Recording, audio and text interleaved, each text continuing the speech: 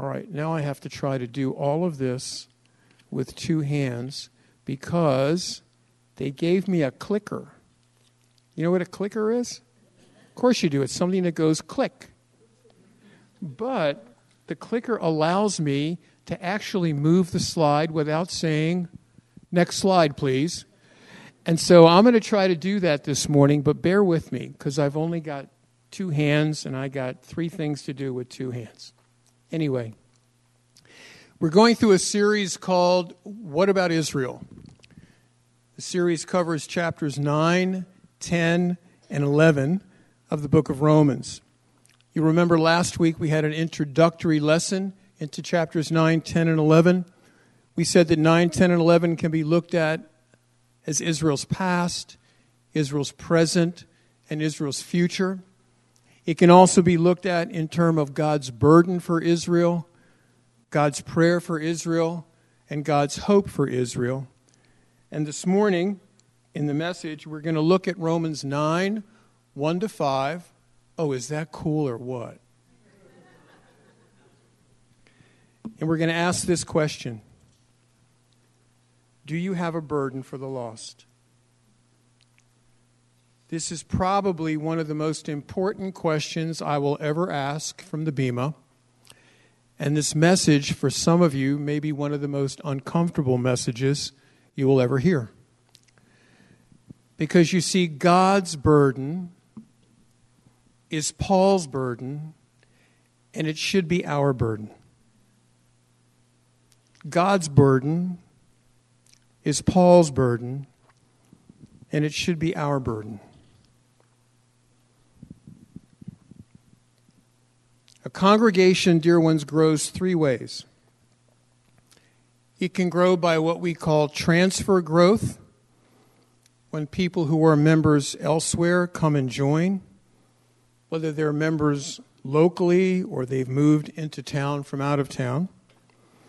And we thank God for every single person who unites with Son of David congregation in this way. There's another kind of growth which is called biological growth, in which current children of members come to know the Lord, and I thank God for every precious child who learns about Yeshua here. The third kind of growth is where we're lacking, and that's called true conversion growth. That's where children, teenagers, and adults who really have no religious or congregation background are brought to Messiah by their loving friends and relatives, and they are won to Messiah, and they become part of the body of Messiah. And we just don't have a lot of those people who are coming to know Yeshua here at Son of David congregation.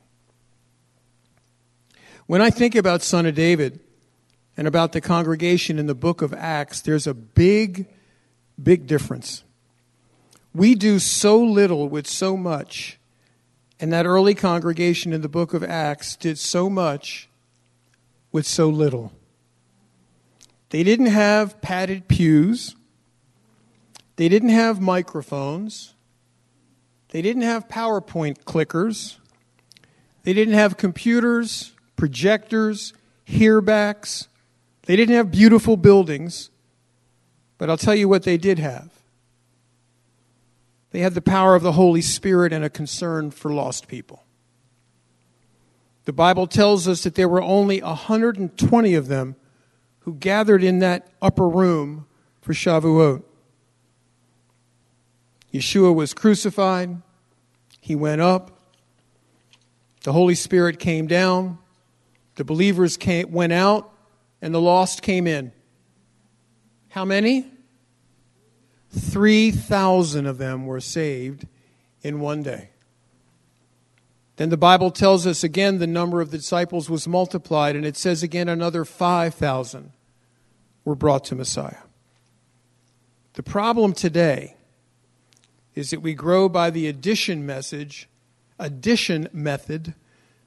the church in the book of Acts grew through a multiplication method. And so what's the difference? Well, Son of David is growing by addition. which means week after week we have some added here and some added there. But multiplication means when everybody goes out and they take their faith and share it with others. That's how a congregation multiplies. That's how the congregation in the book of Acts multiplied. Now, I'm not all that smart in mathematics, but something tells me that if every one of us in this sanctuary right now went out and brought somebody with us next Shabbat, we'd have about twice as many people as we do today. That's multiplication, where every person realizes the importance of reaching people for the Messiah. And so this week I've been asking God to lay this on our hearts, not just today, but every day from here on out. I pray it will literally be etched upon our souls. And I pray to God that it will even torture us somewhat. Because as a shepherd, it's my job to comfort the afflicted. But sometimes as a preacher, it's my job to afflict the comfortable. Especially when we become so self-satisfied and complacent that we can't be moved into action for our Messiah. Now, you may disagree with me, but I personally believe that the Apostle Paul was the second most influential person who ever walked planet Earth. I think his writings in his life have had more impact on the entire world, second only to Yeshua. And I want us to read in Romans chapter 9, the first 5 verses, and I want us to see the burden, the concern that Paul had for lost people. And what we are about to read, I believe, is utterly amazing. Romans 9, verses 1 to 5.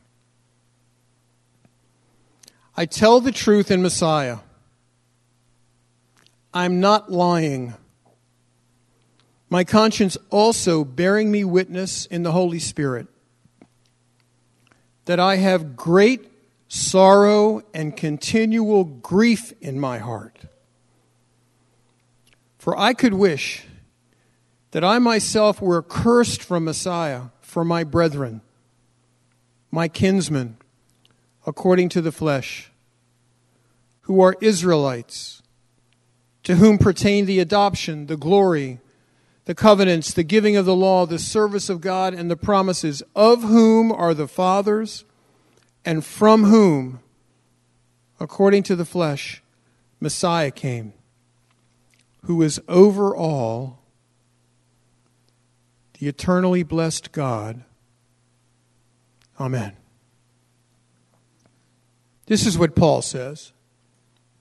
Listen, I am so burdened for my Jewish brothers and sisters to know Messiah.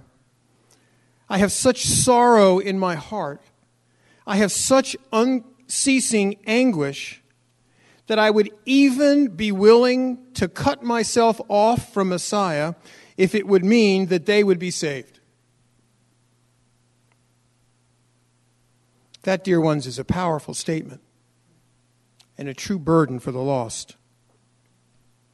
And so today, I want to ask each of us 4 questions. And these questions are not for someone else. These questions are for each one of us. And here's question number 1.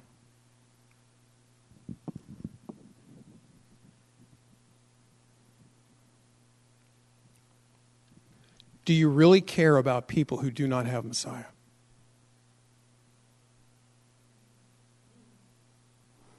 I'm talking about the people you go to school with. I'm talking about the people you work with. I'm talking about your neighbors, your friends, your relatives. Do you really care about them? And do you really care that they don't know Yeshua?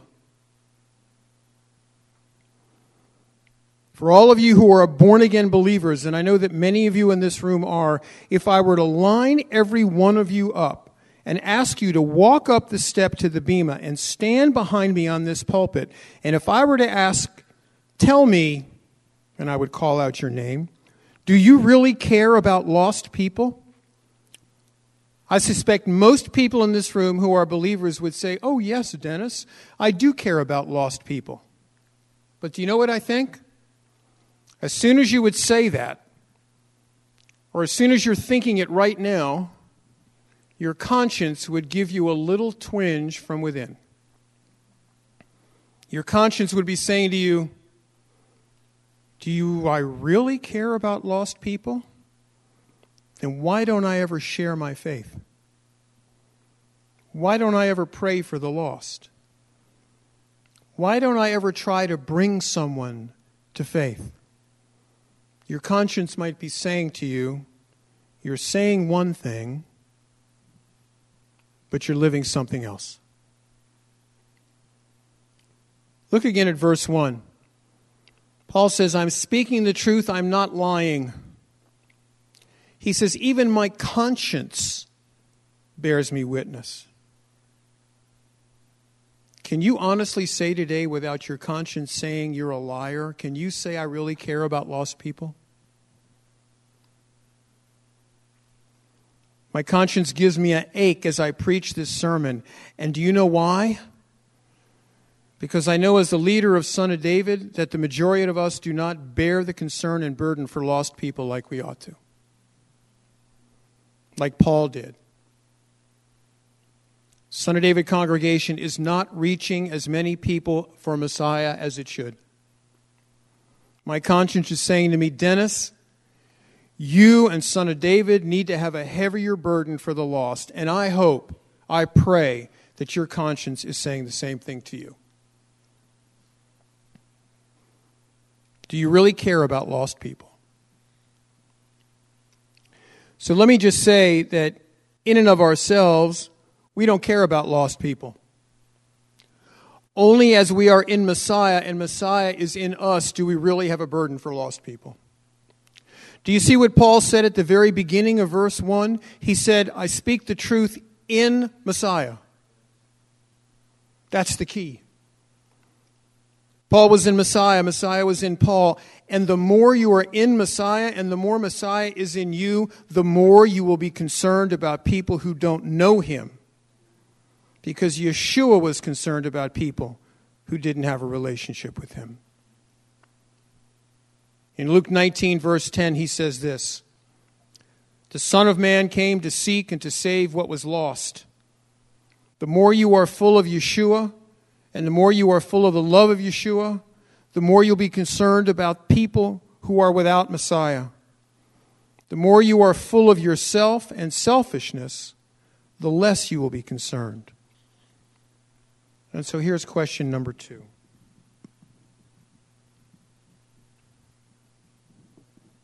Is your heart broken for the lost?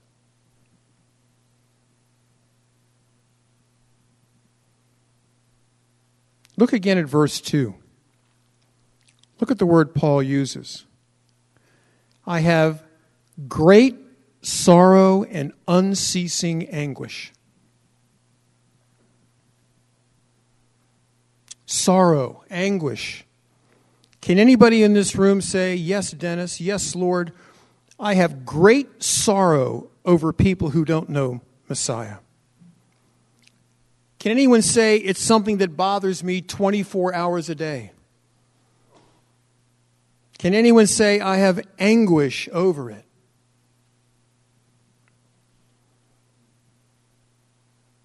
You know, Jeremiah was called the weeping prophet.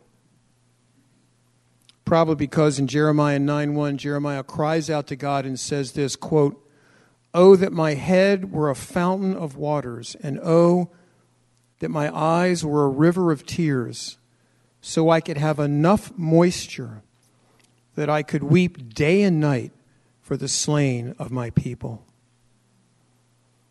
Jeremiah was so burdened over his people that he wept. And do you remember when Yeshua was making his way into Jerusalem and he stopped on the Mount of Olives and he looked over Jerusalem? We call it the triumphal entry. But if you read your Bible, it was really a tearful entry. Yeshua stood there looking at the city of Jerusalem 6 days before he was going to be crucified. He looked at Jerusalem, and do you know what he did? He burst into tears. Luke 19:41. He burst into tears. And the word there is a strong word, which means his body was racked with sobbing. It means tears were coursing down his cheeks. He looked at that city of people and he said, "Oh, Jerusalem, Jerusalem, how often I would have gathered you like a mother hen gathers her chicks, but you wouldn't receive me." He said, "If you only knew who could bring you inner peace, but you wouldn't receive me." And do you know what made him cry? He looked at a city of people that was more religious than we will ever be, but they were lost without him. And they were lost without a personal relationship with God. Look, there are people you work with, there are people you go to school with, there are people in your neighborhood, perhaps in your own home, who don't know what it means to know God personally. And so the question I'm asking is it breaking your heart? And I'm not asking you, are you sharing your faith? I'm asking you, do you even care about these people? That's a different question. Paul says, quote, "Listen, it is great sorrow, it is unceasing anguish. He wept over lost people." How do we know? Because in Acts 20, when he was talking to the Ephesian elders, he said, "I did not cease for 3 days and night to warn people with tears." The story is told of the founder of the Salvation Army. His name was General William Booth. Some servants of the Salvation Army went into one extremely tough American city, and after working there for several years, they said, quote, "It just won't work. We tried everything. The gospel is just not being received here." And they telegraphed that to William Booth, and he telegraphed back a 2-word message. He said, "Try tears."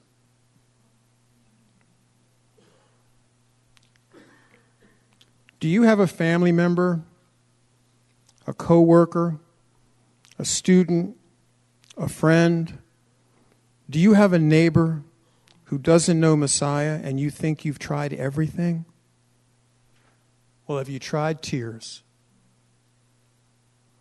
Today, ask God to break your heart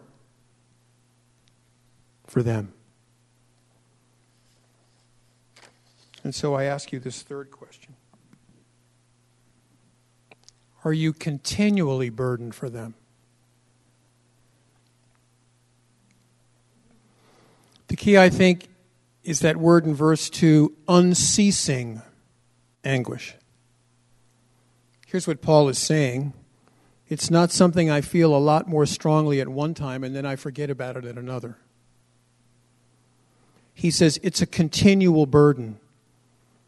It's something I carry with me 24/7. It's there all the time, wherever I go, whether I'm awake or I'm asleep or I'm with people or without people. I am always concerned about my people, Israel, who do not know their Messiah.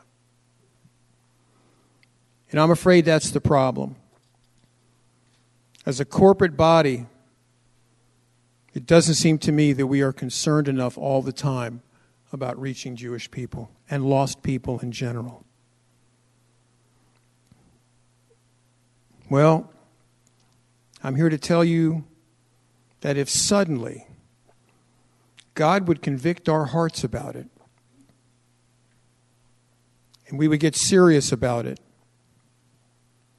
and bear a continual burden for it, in just 1 year, if every elder, every deacon, every teacher, every ministry leader, every member just led one person to Yeshua, even though we are small, we would lead the entire area in salvations for that year.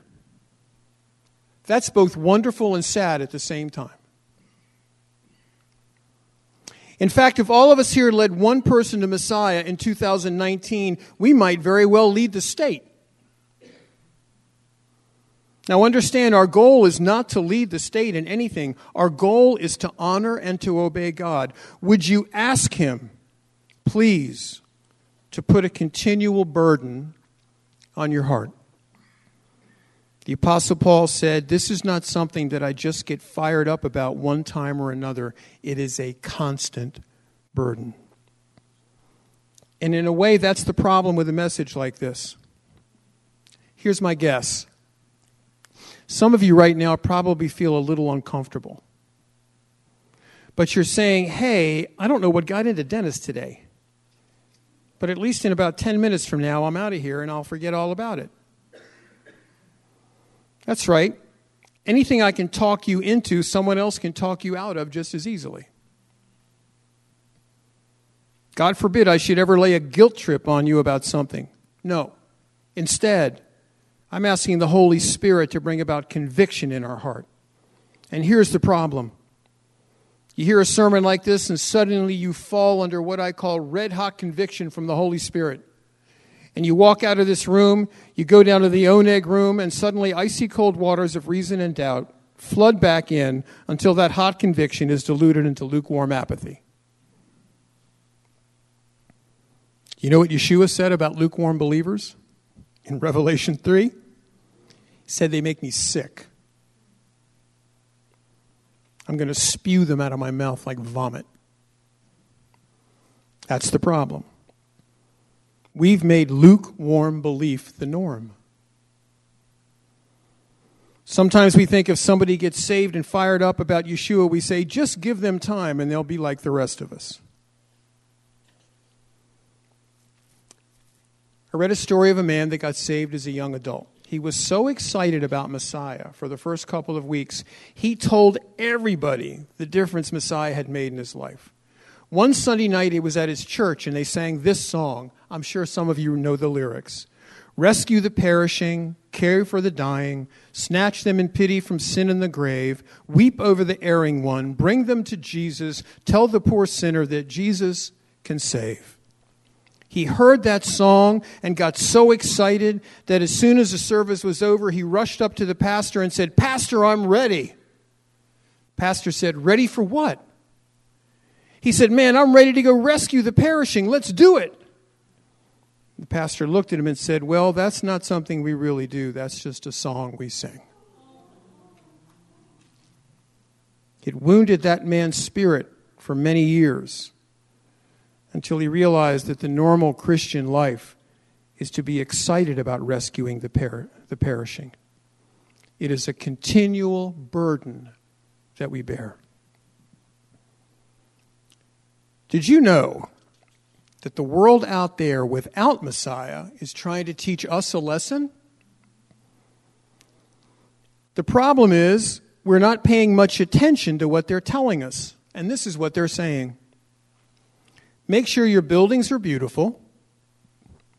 Make sure your chairs are padded. Make sure the air conditioning and the heating is just right. Make sure the sound system works. Make sure the music's beautiful. Make sure you have creative Facebook ads. Do all of those things, and we are still not going to come. That's what they're saying. Do you think for 1 second that just because we build buildings that lost people are going to flock in by the hundreds? Absolutely not. Lost people just don't get up on a Saturday morning and say, hey, I'm going to go to Son of David this morning. It's hard enough for those of us who love Yeshua to get here on a Shabbat morning, isn't it? In some houses on Saturday morning, it can take an act of Congress to make it to service on time. Houses sometimes look like a war zone by the time they leave. I'm not asking for a show of hands, but you know what I'm talking about. It's tough for those of you who want to come here to come here. Do you think some family out there without Messiah is going to get up and get everybody cleaned and dressed and say, okay, guys, let's go down there to Son of David and learn about Yeshua today? It's not going to happen. That's like taking it. That's like a a 10-point buck going over to the deer camp, knocking his antlers on the door and saying, "Come on out and shoot me, here I am." It just doesn't happen that way. But when we go out in our jobs and at school and in our neighborhood, and when we get burdened over our friends and relatives and the people we work with and our neighbors, and we say, "Listen, I want to tell you about my Messiah. I want to tell you about the difference he's made in my life. And I want you to come to Son of David and see what he's about and see what he's doing." That's how lost people come here. And you say, "Well, I don't believe in talking to other people about religion. That's a private matter." Well, you know what? If all we're talking about was religion, I'd want to keep it private too. But we're talking about the most life-changing relationship a person can ever have. And once you understand that, you can't stay quiet. Our relationship is private, but our responsibility is public. Let me repeat that. Our relationship is private, but our responsibility is public. Remember, Yeshua didn't say, "Do you love feeding sheep?" He didn't say, "Do you even love sheep?" This is what he said. "Do you love me? Do you love me? If you love me, you'll feed my sheep." And the more we fall in love with him, the more we'll have a burden to talk to others about him. You'll want to share him. Dear ones, are you continually burdened about this? Which brings us to the fourth question. What would you sacrifice for their salvation? Look at verse 3. And this to me is absolutely mind-boggling. Paul says, "For I could wish that I myself were cursed and cut off from Messiah for the sake of my brothers, those of my own race." Now look, rather than debating what this really means, let me just tell you the bottom line. This is what Paul is saying. I'm so burdened over my Jewish brothers and sisters without Messiah that I would be willing to give up my salvation and go to hell if it would mean that they would be saved. Don't miss what he's saying here. He's speaking emotionally. He's not speaking theologically. Theologically, it's impossible for someone to give up their salvation and be cut off from their Messiah. I mean, he just wrote in Romans 8, "Nothing can separate us from the love of God." But he's saying here, listen, my burden is so heavy that if I could, I would say, okay. In order for you to go to heaven, I would be willing to go to hell. He is so full of the Spirit of God and the mind of Messiah that he is talking like Yeshua did. Isn't that exactly what Yeshua did? Didn't Yeshua hang on the cross and literally baptize his soul into hell? Wasn't he literally cut off and separated from God the Father on the cross so you and I could go to heaven? He is so full of Yeshua. He's saying, I'm willing to go to hell that they could be saved. Now, I will be absolutely honest with you. I haven't reached verse 3 yet personally. I can't think of any person on earth I would be willing to give up my salvation for so they could go to heaven, except perhaps my wife, which I don't have to, my children, which I don't have to, and my grandchildren, who are not old enough yet to make a decision. But Paul says that's how burdened I am. And you have to understand where he's coming from. This is the man who in 2 Corinthians 12 said, I know a man, whether in the body or out of the body, who saw a vision of a third heaven. He says, I don't know if the man was dead or alive or in between, but he was sent into the third heaven. Now you need to understand there aren't 7 heavens. There are 3 heavens. The Bible speaks of the atmospheric heaven. That's heaven number 1. It speaks of the celestial sky, the stars and the galaxies. That's heaven number 2. But heaven number 3, that's the dwelling place of God. And he said, I was escorted into the third heaven, into the dwelling place of God. And Paul says, I saw things. They're so beautiful. They're so marvelous, so wonderful. I was forbidden to share about it. That's the same man who said, having seen all of that, I'd still be willing to give it up if my Jewish brothers and sisters could be saved. That's sacrifice. God's not asking any of us to give up our salvation. It's impossible. But he may be asking us to sacrifice something else. Maybe sacrifice your pride. Maybe sacrifice your comfort zone. Maybe sacrifice a false sense of respectability when it makes you think that if you don't talk to others about Messiah, you'll stay respectable to them. Dear ones, believers are guilty of the sin of silence. And if you think if you talk to somebody about Messiah, that they're going to call you a religious nut, well, you're just going to have to sacrifice that feeling to initiate conversations about him. What are you willing to sacrifice so others can know you're Messiah? There's an old evangelist named Eddie Martin. I wish I was like Eddie Martin. He's really blunt and straightforward. I can't afford to be that from the Bema. Too many of you will stop liking me. He could never have been a pastor because he's just too straightforward. But he tells a story about staying in the home of a very wealthy family one time when he was doing an evangelistic meeting. He said to the lady, I'll see you tonight at services. She said, oh, I'm not going to services tonight. He said, why not? Something wrong? Listen. She said, well, we have a mission study group in our church, and I'm part of it. Tonight we are meeting to talk about missions.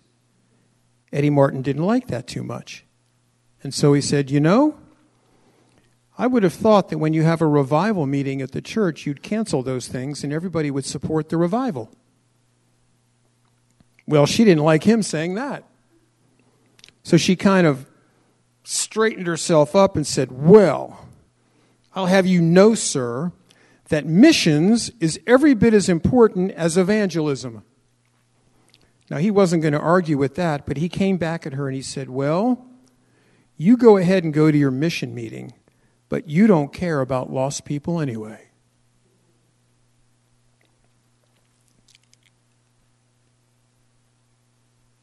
By then, the air was getting pretty thick. She said, how dare you say that? What makes you say that? Eddie said, well, yesterday I talked to your maid and asked her if she was saved. She said no. And I asked her if she would like to be saved, and she said yes. I led her to faith in Messiah. I asked her how long she'd been working for you, and she said several years. I asked her if you had ever told her about Jesus, and she said no. So, Eddie said, you go along to your mission meeting, but you'll never convince me that you care about lost people.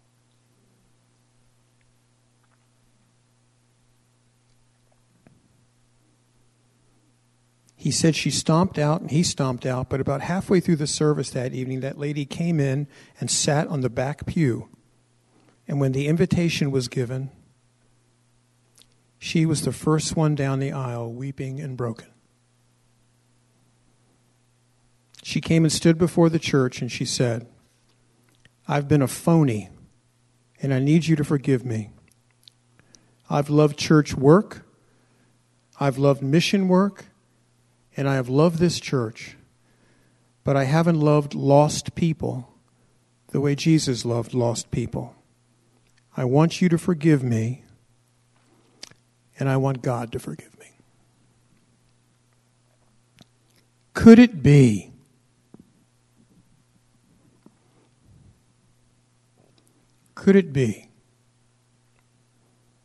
that some of us need to say that today? God, I have not been concerned about lost people. There are people out there without Messiah, and those people are not going to break down the doors of our congregation to get here and learn about Him. Dear ones, we can't be satisfied. We can't be complacent until someone has shared with them like someone shared with us.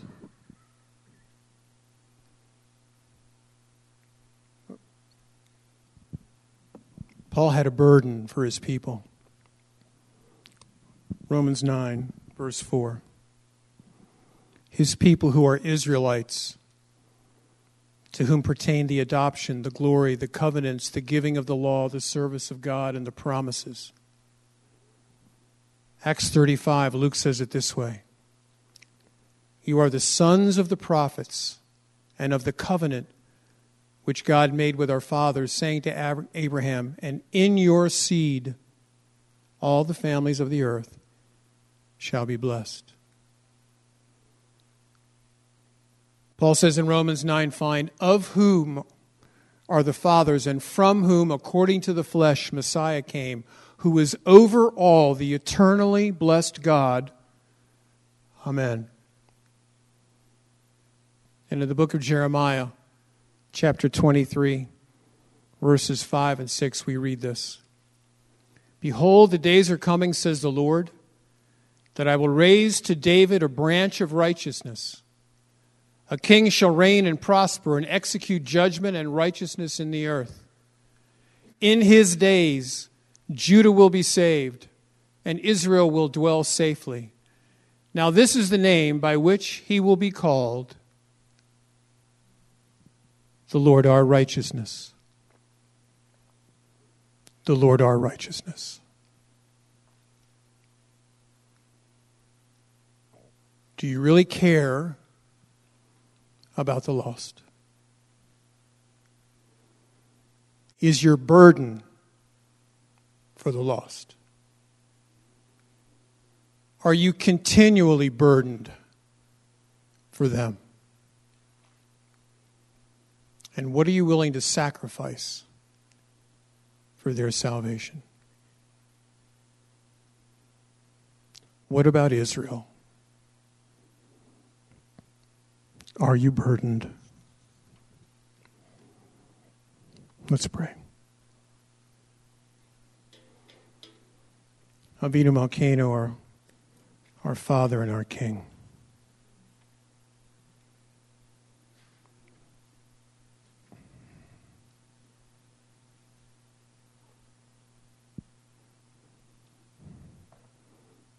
I don't ask for schemes or paradigms or procedures or the best outreach tools. I ask for your heart.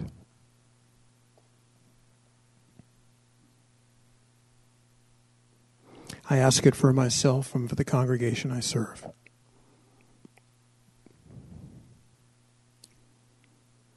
I ask, Father, that even next week we would see new faces in this place because someone invited them to come to hear about their God.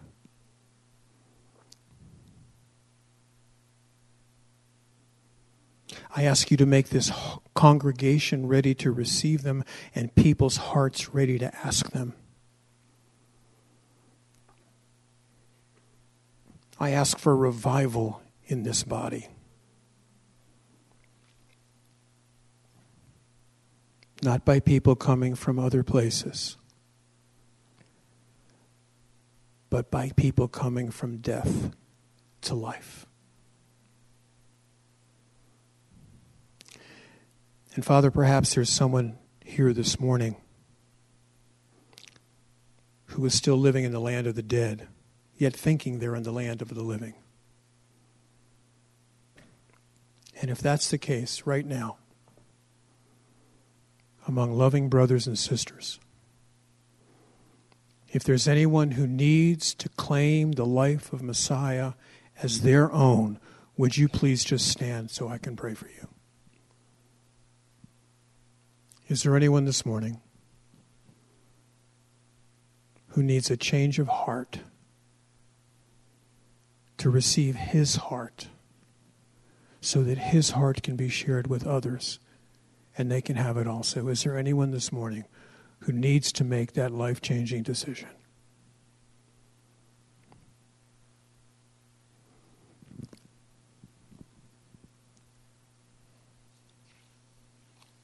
Father God, there is none like you. Give us the heart and the courage to take that message to a dead and dying world. And all this I pray in Yeshua's name. And let us all say together, Amen.